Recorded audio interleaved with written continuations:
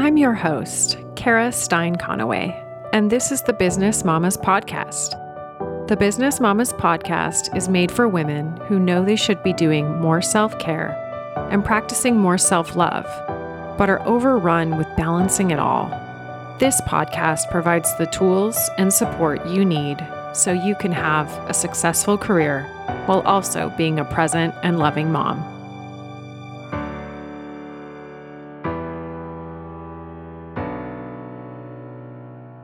I'm Kara Stein Conaway. Thanks so much for joining me today. We've been talking about beliefs, relationships, and making heart-guided decisions. By using this framework, I have been able to find the incredible peace that comes with being present in my work, with my kids, and in other aspects of my life. I know that you're ready to welcome that peace into your life as well. When you have empowering beliefs and empowering relationships with yourself and others, you are setting yourself up to value yourself, to know your truth, and then to honor yourself and your truth by making heart-guided decisions. Today, I want to talk with you about making the heart-guided decision to be empowered, to make the work-life balance choices that are right for you. When I opened my law firm in January of 2017, my oldest son had just turned 4 years old, and my baby was 10 months old. The entirety of 2017, I was in a constant state of hustle. Not only was I continuing to be an advocate and counselor for my clients, I was figuring out what needed to be done to run a business. The law firm we were creating was more technologically advanced and a totally new business model from any law firm I had ever worked in before. In the beginning, I was working 7 long days a week. We had all of our eggs in one basket. Although my husband was doing some part-time architecture work, the law firm was by far our family's primary source of income. In fact, during this first year of the law firm, my husband was also doing business operations work for the law firm. He was actually doing more law firm work than architecture work. My day was scheduled around my court appearances, pumping breast milk for my baby multiple times a day throughout my long days, and to be there to counsel and advocate for my clients.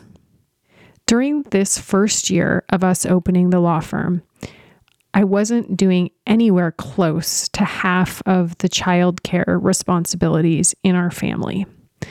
While I worked outside of our home, my husband Jason worked from home. I dropped our oldest off at preschool, and Jason was at home taking care of the baby. Jason did his architecture and law firm work all around making sure the baby's needs were met.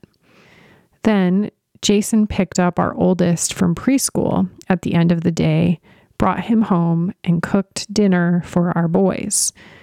I always tried to make it home for dinner, but sometimes I did not succeed. This was a very challenging time.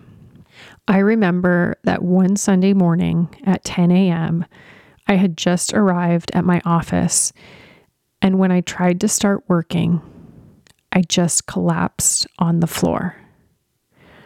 My exhaustion was so total and complete that I was physically and emotionally incapable of working that day. I literally spent hours on my office floor. And you know what? I felt terrible about not doing more to take care of my babies. I felt terrible that Jason was doing all of the cooking, most of the cleaning, and far more childcare than I was doing. I felt terrible that no matter how hard I worked or how many hours I put in, I couldn't seem to get the work to a manageable level. I I was incredibly grateful that my business was booming and that my family's financial needs were being met, but things were out of balance, and I felt like anyone who knew the truth of my situation would conclude that I was a bad mom. The belief that I had that a mom who did less than half of the childcare responsibilities was a bad mom was an assumption that I had to let go of. It wasn't serving me. It was just making me feel not good enough. So I worked hard to switch my belief around that topic. The new belief that I decided to embrace was that I was a brave mom who was jumping into new territory, knowing that by taking this jump into the unknown, I would be in a much better position to provide for my family and have the balance I wanted in the future, and that the learning curve was steep and time-consuming. After this day I spent on the floor of my office, I started working 6 days a week instead of 7. Sunday turned into my day off. This breakdown triggered a breakthrough that helped me set better boundaries with my work. Now, several years later, so many of the systems of running a business that had been incredibly time-consuming to work out in the beginning have now been worked out. Over this time, I steadily decreased the number of weekend days that I spent away from my kids and at my office. I did this from a place of getting to continue to evolve my boundaries with my work. Although I would still sometimes work from home on the weekends, early in the morning or late at night when my boys were sleeping, spending my weekends at the office and away from my kids had become a rare exception rather than part of the regular routine as it had been in year one. Importantly, I moved into this greater balance from a place of appreciation for myself and my ability to use focus and structure to be more effective with my time, rather than from a place of believing that I'm a bad mom and beating myself up emotionally to choose differently. When the COVID-19 pandemic hit in 2020, my law firm moved to a primary work from home model. Most of the time, my court appearances are done on Zoom from my home office. My husband continues to work from home as he had done pre-pandemic. Never in my wildest dreams could I have ever envisioned where I would be effectively and efficiently running my law firm from home and able to share sweet hugs and precious moments of connection with my sons and husband so much more than ever before. These precious moments of time and connection with my family are something I did not realize I could experience at this level while simultaneously owning and operating a law firm and serving clients in a way that I know meaningfully contributes to their lives. Letting go of the belief system that a good mom has to look a certain way allowed me to open my heart to the possibility of how I could be the best mom that I could be. I was a good lawyer and I was a good mom when I was starting a business and working 7 days a week.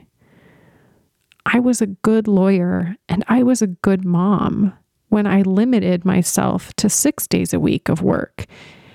I was a good lawyer and I was a good mom when I transitioned to working from home and increased the amount of time that I got to have with my kids. In each of these different ways that I have structured my work, one thing has remained consistent.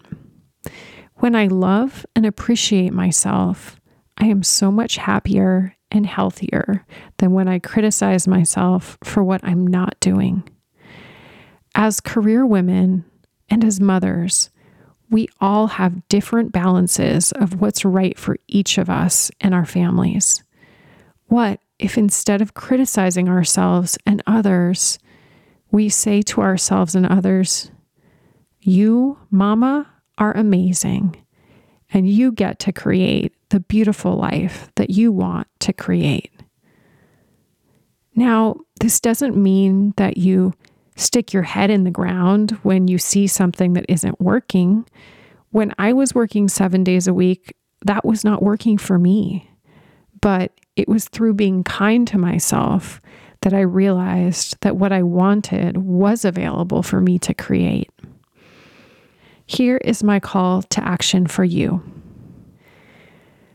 How can you be kind to yourself today? Can you buy yourself flowers? Can you indulge in a bubble bath? Can you schedule a phone call with a dear friend so that you have something to look forward to?